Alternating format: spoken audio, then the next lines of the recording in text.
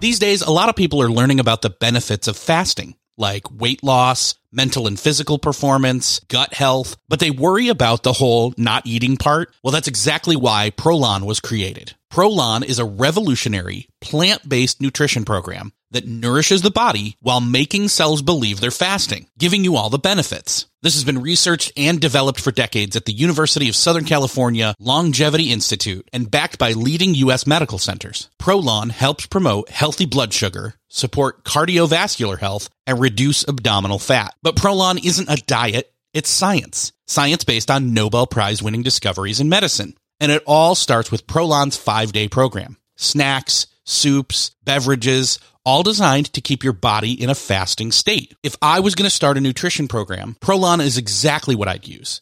Convenience, backed by Nobel-winning science that works. Right now, Prolon is offering Beyond the To-Do List listeners 10% off their 5-day nutrition program. Go to prolonlife.com/beyond. That's PROLONLIFE.com/beyond for this special offer. That's prolonlife.com/beyond.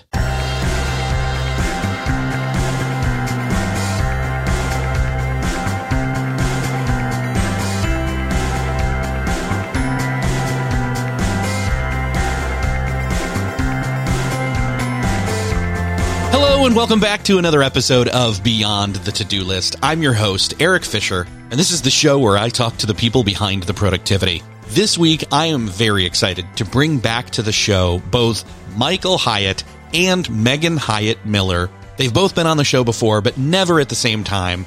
Of course, you know Michael Hyatt is the founder and chairman of Full Focus. It used to be called Michael Hyatt and Company. They've changed the name, and appropriately so, because they do just more than just represent his personal brand. They are a full focus company.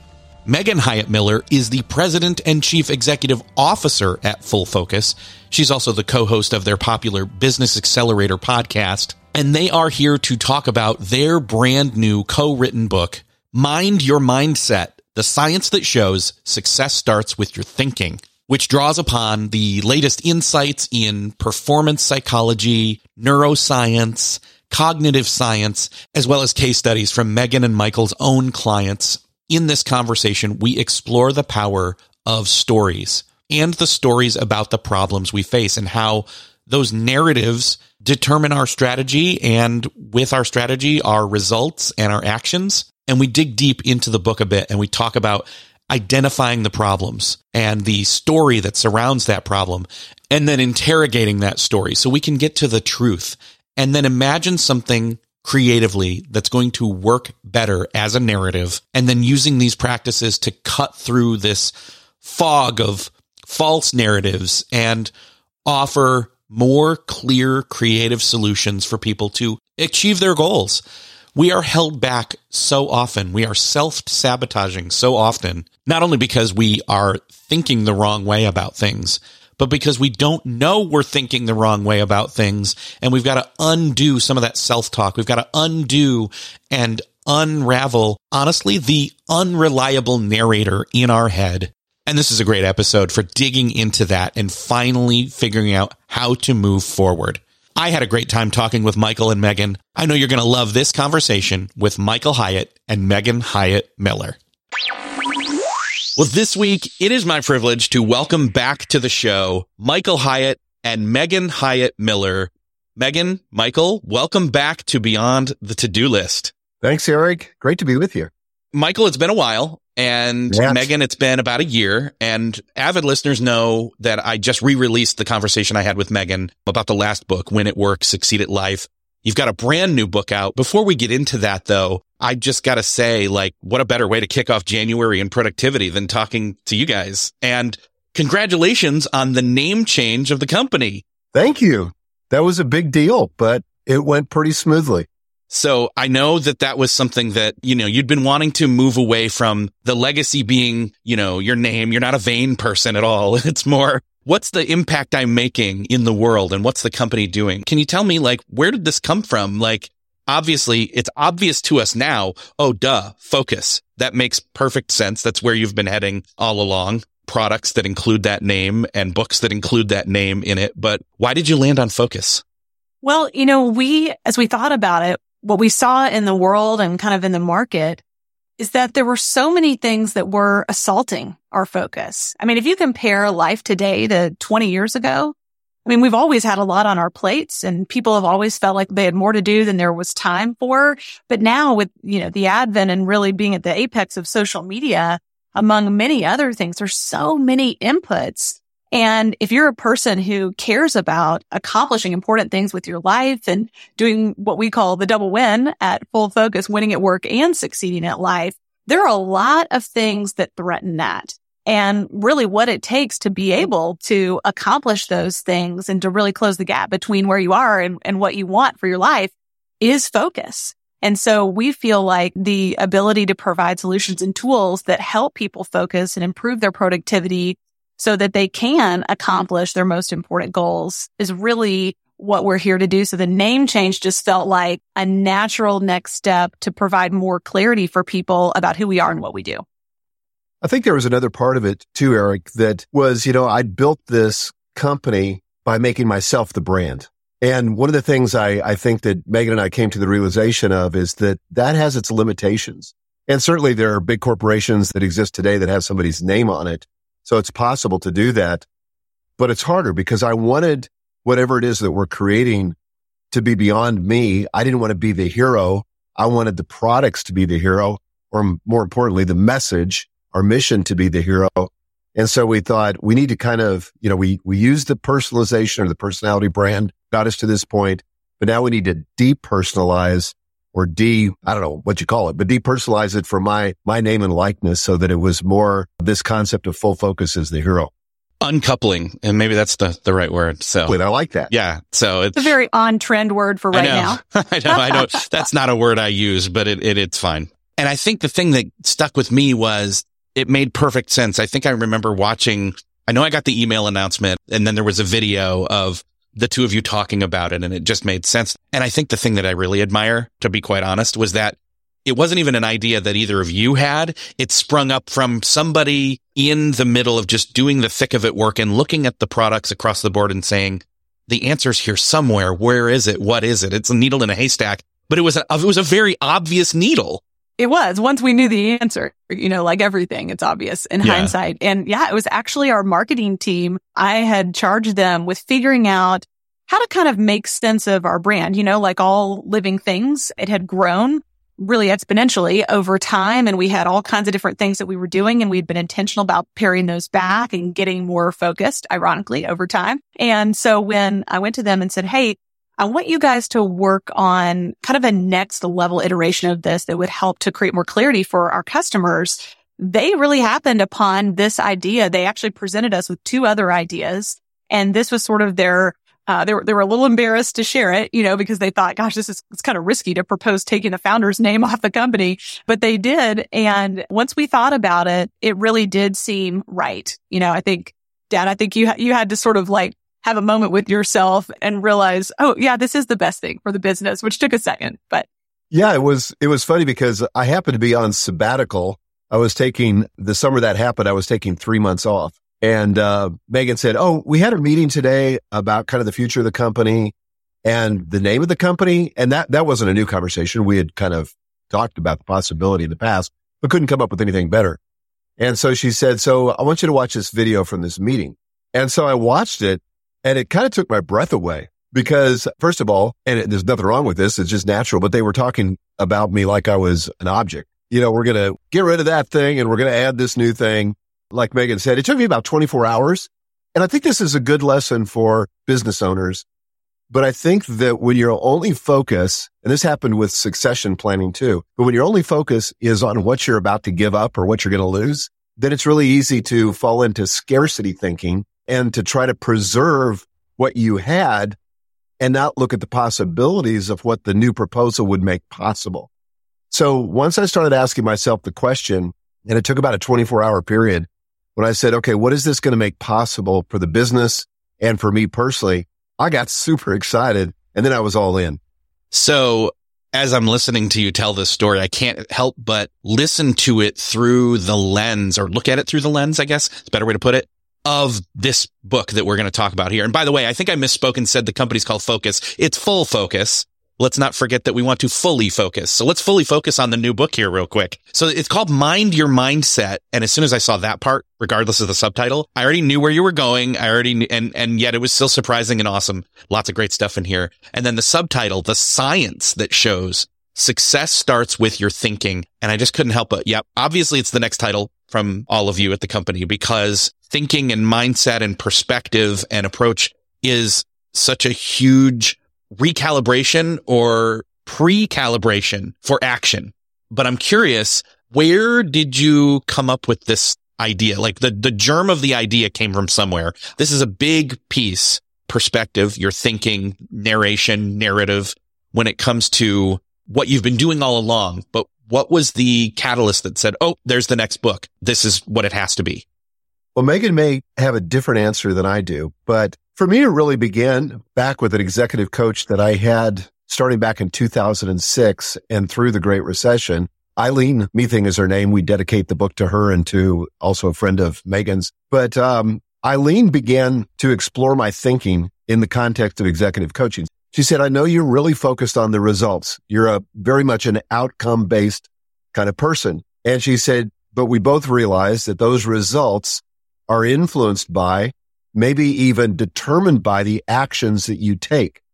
And so I think for most people, if they want to improve their results, they just double down on the effort, put more time in, more work in, or try to work smarter, try to figure out, is there a more efficient way to do this or whatever.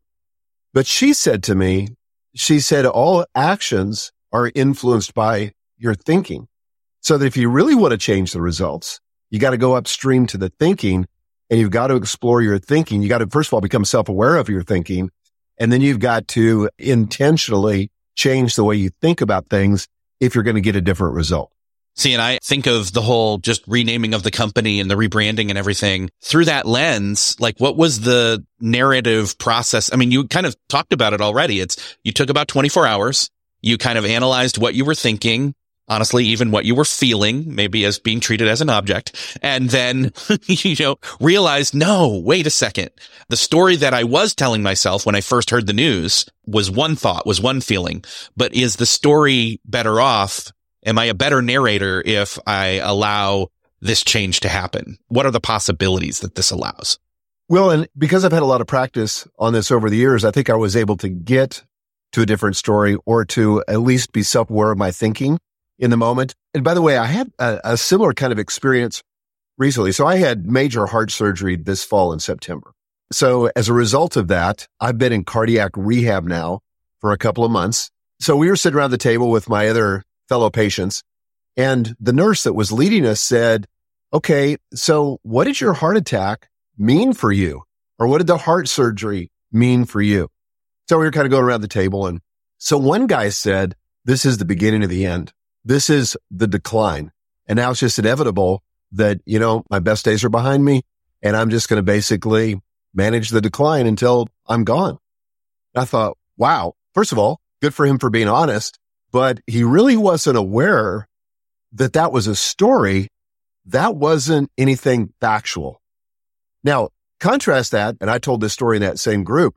I had one of my doctors call me when I was still in ICU after my surgery. And I was conscious and awake and all that. So he called me and he said, look, I want you just to kind of rehearse the facts. You are a guy that worked out all the time. You took great care of yourself.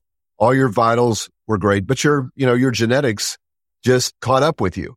And so all that's behind you. Don't think about it again. You can't change one thing about it. And he said, think of it this way. Your whole life's in front of you. You just had a major reboot. You're in even better shape than you've ever been. You've got more blood flow than you've ever had. And I can't wait to see what you're going to create in this next season of your life. Well, that's a completely different story. And it's a much more empowering story. And it's been really encouraging for me to kind of live into that. Yeah, there's very different stories going on there between, what your cardiologist and doctor were saying there to you. And of course, you have to then accept that narration and then become your own narrator there. But it's very different from what the other guy was saying, where it was the beginning of the end. Well, let's talk a little bit about this concept of the narrator. I guess we haven't really fully explained that. Can you explain, like, what does the concept of the narrator present as far as the stories that we're telling ourselves? I think that this is a really revolutionary idea for a lot of people, and certainly for us when we became aware of it. It's the idea that there's what happens to you, which is observable, things like you would put in a police report. At 6:59 p.m., he walked down the street, he was observed doing this. It's kind of like boring factual stuff. And then we have this voice in our head, really our brain, that is trying to make sense of our experiences and make them cohesive and puts a narrative, a story around those experiences. So we're sort of not left in chaos, and in a way, though it's not always helpful in our modern experience of life, it's benevolent. It's trying to keep us out of trouble. It's trying to help make sense of the world. It's trying to predict what might come next so we aren't in danger. And it's actually a pretty cool thing. The problem is that this narrator is always running in the background, always interpreting the experiences that we have. And because its primary purpose or outcome is our safety and self-preservation, sometimes the stories that it tells us are not aligned with what we're actually trying to accomplish. So we find ourselves in situations where if we're not aware, we just kind of take that story as being the same thing as the facts. But it's not the same thing. And usually it pops up as something negative. And that doesn't mean that you're doing anything wrong. If that's your experience, that's all of our experience. But what we have discovered through both the science and our own experiences is that you can actually change the story that you're telling yourself, which then gives you access to different kinds of actions and solutions and strategies, which ultimately impact your result. But the first step is really becoming aware that you have this narrator that's just kind of always talking in your head. Well, and the identifying of the narrator, I think, is the key here. As we were just talking, I can't help but hear that story. And again, the guy that says this is the beginning of the end, I'm curious. I am naturally curious as to whether that was something his own narrator in and of himself had told him and was telling him and was saying, this is the story now, or if he had picked that up from some other external narrator and then adopted it. Yes. Well, that often happens because it could be our parents. It could be an important colleague. Years ago, this was back in the late 80s and the early 90s, I started a book publishing company with a business partner. That company took off like a rocket. We decided that we needed more distribution, so we got into a relationship with a distributor. Long story short, we ended up basically bankrupt. All of our assets were confiscated by banks and other people who had liens on them, so we didn't even have enough assets to truly go bankrupt to redistribute to the people we owed. So then shortly thereafter, a really important mentor said to me, he said, you're not very good with money, are you? And I can literally remember where I was and what I was wearing when I had that conversation. And that stuck with me. That became my truth for probably over a decade. And so whenever I would be faced with an investment or a financial decision or whatever, then that narrator would say, hey, don't forget, you're not very good with money. And, oh, by the way, you went bankrupt. And so this story was getting reinforced every time I had a money decision to make. And so at some point, thank God, I kind of woke up from that and just said, wait, is that really true? I had one experience, and a lot of people have gone bankrupt only to rebound into enormous success. So that's not a given. I thought, am I really bad with money? Or maybe I just haven't been educated on how to use and how to manage money. So that began a process of me educating myself about money. And so that story didn't have to be static. It certainly wasn't out there in the sense that it was reality. It was just a story that was assembled from a few facts. And it was me, as Megan said, trying to make sense of my life and trying to explain what had happened. But what I didn't realize, and took me a decade to figure out, is that that story was optional. I could tell a different story based on those same facts. Now, obviously, we don't want to wait a decade to identify the narrator. So how can we start to analyze in a safe way, in a way that's in the light of the truth? We identify the narrator, and it's not, again, sometimes the truth hurts, but there's a way to be gentle about it, and there's a way to be blunt about it, sometimes you've got to go one way or the other, but like, what's a self-care? I don't even want to use those words, but I do. What's a way that shows care for yourself as you identify the narrator? Eric, I think that this goes back to what I said a minute ago, and we really get into a 3-step process for how to do this in Mind Your Mindset. But as you're going through the first step, which is to identify your narrative, it's very important to be kind to yourself and recognize that you didn't do anything wrong by having a disempowering story. You know, your brain is on your side. It thinks, you know, it's a little behind. It could catch up a little bit in certain ways, but it's trying to be helpful and it's trying to keep you out of danger. And so it's always looking back at the past and it's always looking forward at the future at what bad thing might happen, what bad things happened in the past, and then trying to circumvent those things as it launches you into the future. And so if you can just recognize that this is a default response that your brain is serving up to you, but you can go to the next step that we talk about in the book, which is to interrogate that story. And so once you develop self-awareness with kindness, with self-compassion, because it's not helpful to beat up on yourself. Again, you know, your brain's trying to help. Then you can begin to interrogate and try to shake loose the parts that are fact from the narrative that you've laid over the top of that, or that your brain has really laid over the top of that. And once you start to separate those things, you can interrogate the narrative part, the story part, even though it feels true. Once you recognize it's actually not true, it's not really true or false. I mean, it's just a subjective interpretation of events. Then you can begin asking, what else could be true? And that's really when we go to the third step, which is to imagine a better story. And what I love about this, like you said, you know, sometimes the truth hurts. It can be difficult to realize that you've been telling yourself a story that's very disempowering and has led to perhaps really negative results in your life that you don't like. You know, maybe you're working way too much or you're spending time on things that aren't important because of a story that you've been telling yourself. And that can be hard. But it's also really freeing to realize you have agency that you may never have realized you had previously. And you can interrogate that story and you can come up with something better that you can adopt that will help you get the results you actually want in your life. When it comes to hiring, don't search for great talent. Match with them, thanks to Indeed. With Indeed, you can ditch that busy work and use Indeed for scheduling, screening, and messaging so you can connect with candidates faster. And Indeed doesn't just help you hire faster. 93% of employers agree Indeed delivers the highest quality matches compared to other job sites, according to a recent Indeed survey. Indeed leverages over 140 million qualifications and preferences every day, making their matching engine your go-to because it's constantly learning from your preferences. So the more you use it, the better it gets. I used to be involved giving my input into the hiring process for a few key roles that were connected to mine. And man, do I wish we had Indeed back then because we could have gotten much higher quality hires using Indeed. Join more than 3.5 million businesses worldwide that use Indeed to hire great talent fast. And in the minute I've been talking to you, 23 hires were made on Indeed, according to Indeed data worldwide. And listeners of this show will get a $75 sponsored job credit to get your jobs more visibility on Indeed.com at Indeed.com/to-do list. Just go to Indeed.com/to-do list right now and support our show by saying you heard about Indeed on this podcast. Indeed.com/to-do list. Terms and conditions apply. Need to hire? You need Indeed.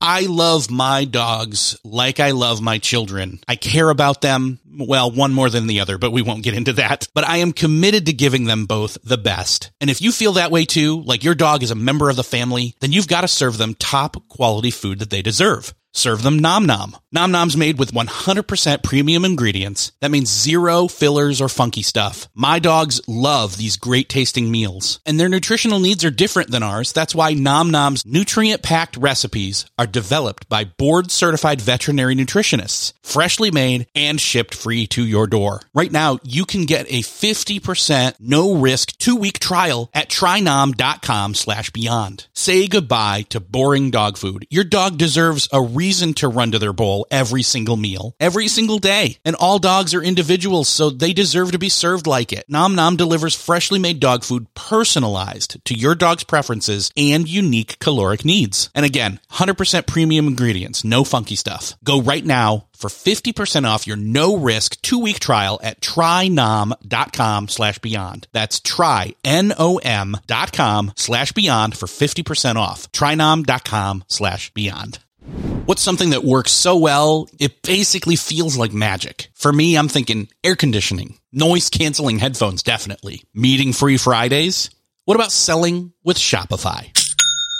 Shopify is the global commerce platform that helps you sell at every stage of your business. From the launch your own shop stage to the first real store stage, you don't have to just sell your own stuff anymore. With Shopify Collective, you can curate products to sell from brands you love and give your customers more variety and your business more sales. Shopify is your no excuses business partner. Sell without needing to code or design. Just bring your best ideas and Shopify will help you open up shop. Shopify also helps you turn browsers into buyers with the internet's best converting checkout, 36% better on average compared to other leading commerce platforms, and sell more with less effort thanks to Shopify Magic, your AI-powered all-star. Sign up for a $1 per month trial period at shopify.com/beyond. Again, go to shopify.com/beyond now to grow your business no matter what stage you're in. Shopify.com/beyond.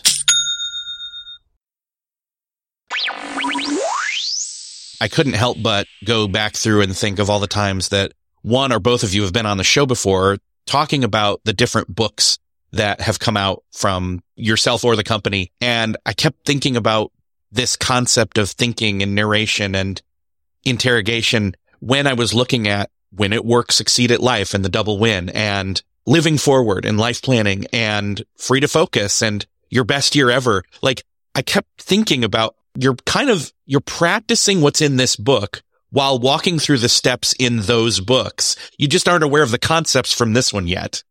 Well, I think that's true. And I noticed from the very beginning, the very first product I ever produced when I founded this company in 2011 was a course on how to get your book published. And I noticed that I spent the first section of that course on mindset.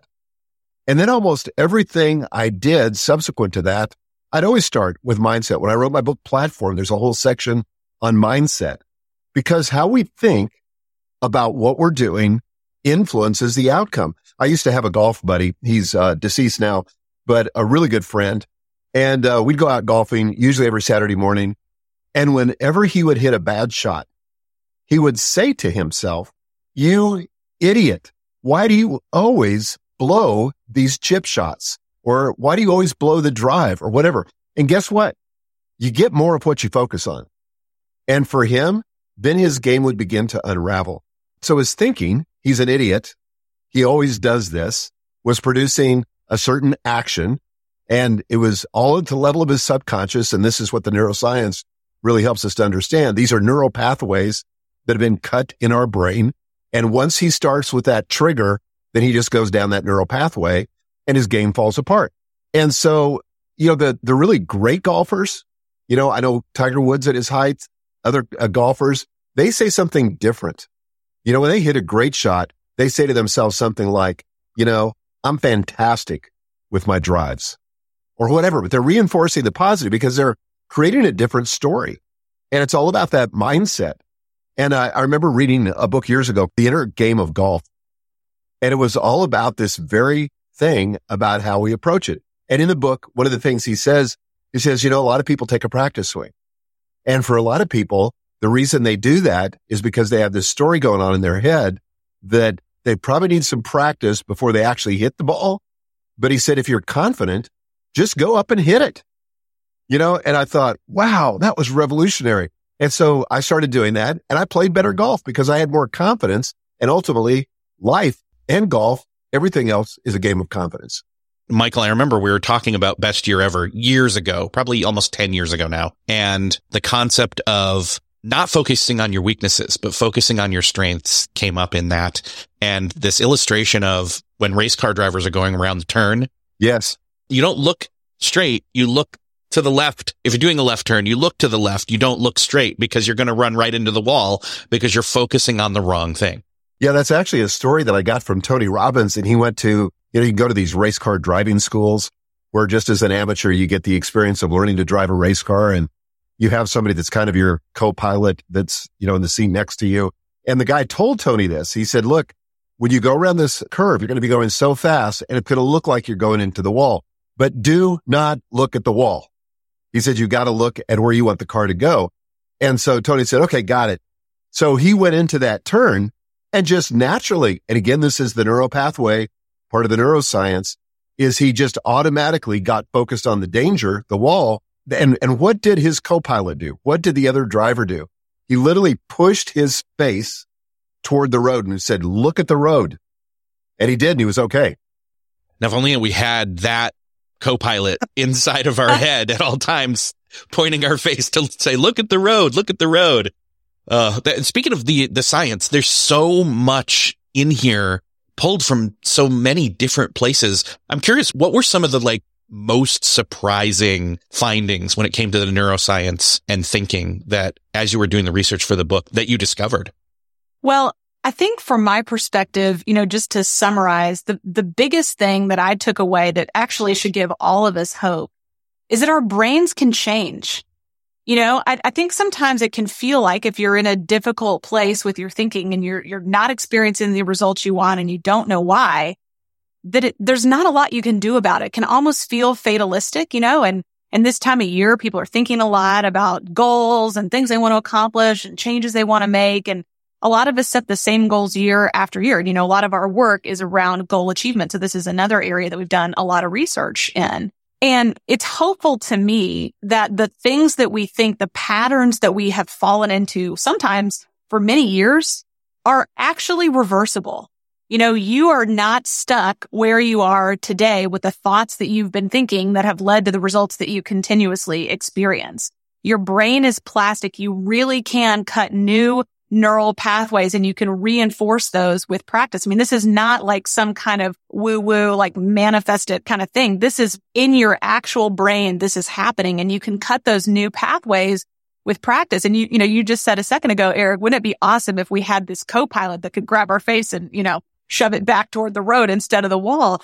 In a way, in Mind Your Mindset, that's what we're teaching you how to do. We're teaching you how to come alongside your own brain and be your own co-pilot, because with practice, you can learn to look at the road and not the wall. And I think, all the science points to that we are not stuck or frozen, that our brains are plastic and we can cut these new neural pathways if we develop the self-awareness and then diligence around, interrogating and imagining a new story. As we're talking, I'm thinking of, the old dog learning new tricks, and that it's right. not, you can learn new tricks. It's totally possible. And I'm thinking of, when we talk about habits with the trigger and the reward and just wait, no, if you're rewarding the wrong thing and you get triggered by this and then you reward it or you cope with certain mechanisms to treat that, what we're talking about here is basically don't look at the wall, look where you want to go and then create the new pathways towards that. Totally. Well, I tell a story in the book, Eric, about my debilitating fear of public speaking. And this is a really vulnerable story to tell. I have told it publicly in other places prior to this book, but I've not told it in writing before. And I grew up in high school and beyond with just utterly debilitating fear of speaking, to the point that I was involved with a small group in my church and I couldn't even read aloud. I go around and read passages of scripture or a book or whatever. I couldn't even read aloud in front of 6 or 8 people. My voice would just freeze and I would just start to panic. And it all really came from watching a friend of mine in high school who delivered an oral presentation in front of the class, got overwhelmed with anxiety, ran out crying, and I found her in the bathroom in a puddle of tears. And I said to myself, so this is where the story comes in, I never want to be publicly humiliated like that, losing control of my body. And I just assumed because I felt anxiety when I would get up in front of people, that was the next step. So fast forward, now I'm in a professional, setting and my career is building and I keep avoiding anything that would involve having me in front of people to speak, opportunities, book projects, whatever. Well, then enter Full Focus, or back in the day, Michael Hyatt and Company. And I continued to grow in this company. And ultimately it becomes clear that I'm going to lead the company, become the COO, and then eventually the CEO. And I would need to speak. And I know this kind of crisis point is coming. And so about 5 years ago or a little more now, my team came to me and said, hey, we're going to do this big live event. We want you to keynote. And I took a big gulp and said reluctantly, okay.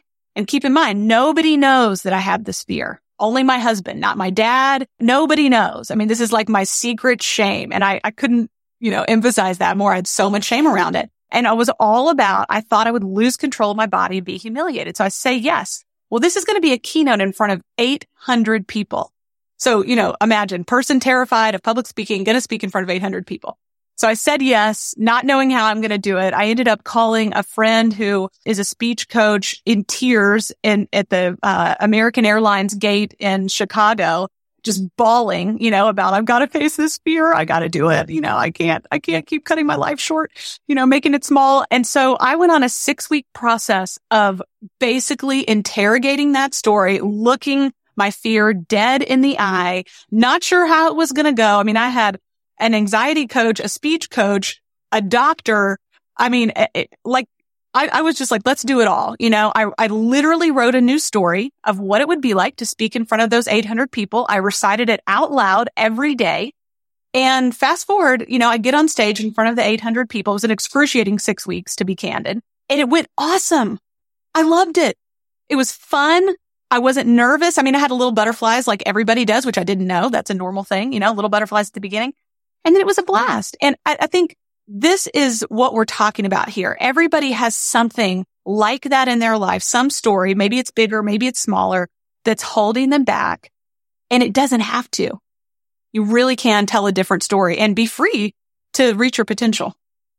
Our brains and computers are not the same, and they're certainly not the same in every way. But the one place where they are similar is that we can reprogram our thinking. And most of us, I think it's typical for the normal people, even if you didn't grow up in a traumatic background. And I kind of did, but most people don't. But even in those situations, there are stories that we collect over time. It may be a mentor, it may be something a teacher said, it may be something a best friend said, or a coach said, or a pastor said, or whatever. And kind of like barnacles on a ship, they just kind of stick to us. And there comes a point where we go, I don't like the results I'm getting in my life, or I don't like the results I'm getting in my business. And you kind of move past the action. And most business owners in particular have a bias toward action, but to move to say, I wonder if it's my thinking that's driving this. And, sure enough, it mostly is our thinking that's driving it. Well, another way that our brains and computers are similar is I can't help but think of what program is running in the background that's slowing all of this down, right? Got to purge that mental RAM. Reboot. Yes. You talk about intuition in the book as well, and I'd love to hear what role does that play and how does it factor into all this? Yeah, intuition is one of those things that is fascinating. We tend to think that, I'm intuitive or I'm not, or that person is so intuitive. But really all intuition is the ability to rapidly process information and to take in cues and then to be able to make a decision based on that or come to a conclusion based on that. So there's a story that we tell in the book, and it was actually a race car story, where there's this race car driver and he's going full speed in the straight and he's about to go over this hill. And so he can't see all the cars in front of him, but he senses something's wrong and he hits the brakes. And everybody was saying to him, how did you know? Because there was like a 20 car pileup on the other side of the hill. And if he had gone full speed into that, probably would have killed him, probably would have killed some other people. But he had this intuition to hit the brakes. And so as they began to go back and interrogate that intuition, the thing he said, I think what happened was I saw the crowd not looking at me, but looking over the hill. And I intuited that something was wrong on the other side of the hill, so I hit the brakes. That's kind of how intuition functions. Everybody has this ability, but it's a rapid processing of information, of experiences, and then coming to a conclusion that is not conscious to sort of the executive function of our brain. It's happening at a subconscious level, but it really influences the decisions we make. This is part of why it's important to be aware that we have a narrator, Because one of the places that people can get in trouble with intuition, it's actually very helpful, and it's a really great feature of our brains. But where we can get in trouble is when we have stories based on past experiences or predictions of the future that can cause us to be biased or prejudiced in some way that we're not aware of. And so it's helpful to be aware of the stories we're telling and even sometimes where those come from, and to have interrogated those stories so that if, for example, we have an intuition about a person or a situation that might be skewed by our narrator in some way, we have awareness about that, and we can match our intuition with our reason, and we can really get the best possible outcome by having the benefit of that self-awareness. So we have all the great parts about our intuition and that fast processing, but we can pull our executive functioning into it and really get the best of both worlds by marrying the intuition and the reason. Not either or, both and. Yeah. Right. Yeah. To me, intuition seems like this almost more mature future version of me, or is the trained in, working with the narrator and knowing and identifying, having the awareness of it, working with it, knowing whether it was fed by me or some external source, etc. It's almost that like expert triage mode when it comes to your thinking. I love that description of it. I'm a person who has a really high level of intuition. It's been true for me for a long time. And what I've learned to do, particularly in a professional context, is to trust but verify. Usually my intuition is right. 9 times out of 10, it's right, but it's not always right. And it's also difficult to explain to other people. If you've ever had one of those feelings that feels overwhelmingly true, and yet you need to get other people on board with it, or, explain it to your spouse or something like that. It's helpful to then see if through more conscious reasoning, you can come to the same conclusion. That's not always possible and it's not always necessary, but it can be helpful, to trust but verify so that you avoid that 1 out of 10 times when your intuition might be wrong, but you also give yourself the benefit of being able to explain it more easily to other people instead of like, I just know, just trust me, which doesn't always go over so well. I can't help but think of also getting to the point where you've got a trusted council of friends or mastermind that you're in, or in your case, creating a culture inside of the company where it's trusted that it's a safe space to bring up ideas like, let's not name the company after the founder anymore, things like that. And that it just makes sense that as you foster that culture, or as you create that collaborative mode, you can trust external narration, 1, but 2, you learn to choose who to trust it from even more so. Yes, you're bringing up a really important point, is that often it's difficult to become self-aware about our thinking. It's hard to see our own thinking. That's the value of giving permission to the people that are close to us to challenge our thinking. My youngest daughter, Megan's youngest sister, will often say when somebody says something disempowering, she'll say, well, if you say so. I could never do that thing. And she will say, well, if you say so, which brings up, the value of somebody just challenging our thinking in real time. And it obviously has to be somebody that has the permission, and we've all inside our family and inside our company given each other permission. This is also the value of having a coach. And, we have a big coaching program called Business Accelerator, but this is really kind of the focus, and where we spend the bulk of our time is trying to get inside the thinking of our clients so that we can empower them to think different thoughts so they experience a different reality. And usually the gateway, the easiest way to understand what somebody's thinking is to listen to their language. I talked about my golfing buddy who would say things like, you idiot, why do you always, shank it off the tee box? Whatever it is. So, an executive coach, a good executive coach will interrogate you and ask those questions and help you get your thinking out on the table where you can examine it. And again, that usually starts with language. Yeah, I think that's the other thing, that the language that we use, that we talk about. I mean, I think I'm just going to go ahead and say it. I think a great companion book to this is Jon Acuff's Soundtracks.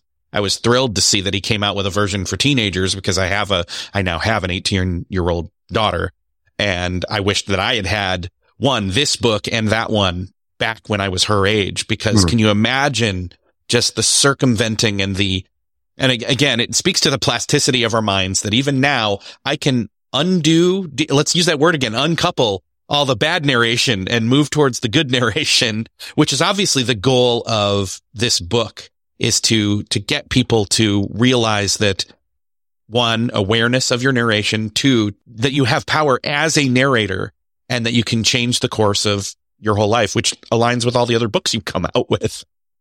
Well, if you think about it, Eric, the people that we admire, maybe it's Mark Cuban or these people that have, amassed fortunes or built amazing things or innovated technology. If we're really honest, some of them are really smart, no question about that.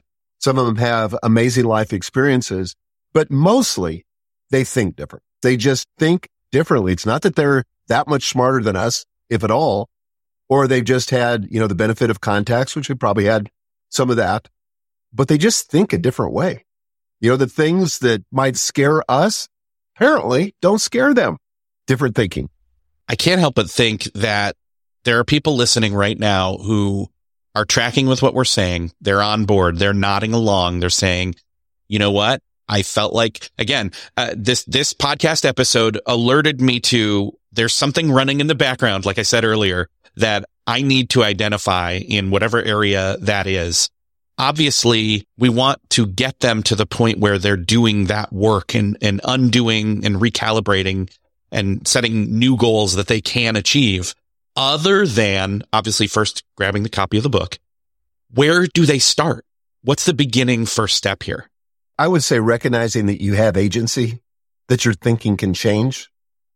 And then one of the things that's been enormously helpful to me, we talk about in the book, is to write those, whenever I'm frustrated, whenever I'm angry, whenever I'm fearful, write down on paper the sentences that are in my head. What is the narrator saying? And try to do it, as you talked about, Eric and Megan, do it with compassion. This isn't about judgment. It's just trying to get it on the table. What is the narrator saying about this situation? And that gives us the opportunity to change that narration. But that's where I'd say it starts. Great. Obviously, I want everybody to go pick up a copy of the book. And you've been gracious enough to go ahead and give me a unique URL. So instead of, hey, where can people find your book? Like most podcasts end with when people have a book. I have a place I can already tell you, which is to go to mindyourmindsetbook.com/beyond. It's appropriately titled. So I'll say that again, and then I'll link it up in the show notes and everything, but mindyourmindsetbook.com/beyond. And then I think there's some bonuses too for people that are in the pre-order and or, early stages of purchasing as this is releasing. Yes, absolutely. Over $500 worth of free bonuses. All you have to do is buy the book and then come back and enter your receipt information. So you will automatically, if you buy the print or the Kindle version of the book, don't buy the audiobook. You don't need to, because we will give you the audiobook for free. That's a $27 value. We'll give you something called a self-coacher desk tool, because part of what we teach you in the book is how to coach yourself on your own thinking. And then there's a Mind Your Mindset online course that is about a $479 value. So all these things together are over $500.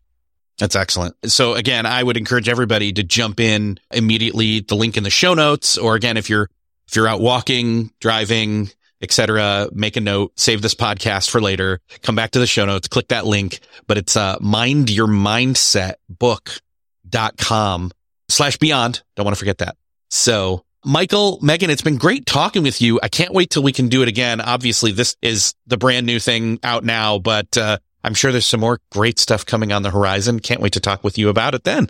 Thanks, Eric. We always appreciate you having us on. Well, that's another podcast crossed off your listening to-do list. I hope that you enjoyed this conversation with Michael Hyatt and Megan Hyatt Miller like I did. It's always great to talk with them. Make sure to grab the book. It is available right now for pre-order, and all the bonuses apply like they said. You can find the link to that in the show notes at beyondthetodolist.com or in the show notes in your podcast player app of choice. While you're there, think of somebody that you know needs to hear it, and do me and them a favor by sharing this episode with them. Let them know you were thinking about them while you were listening. Thank you so much for sharing. Thanks again for listening, and I will see you next episode.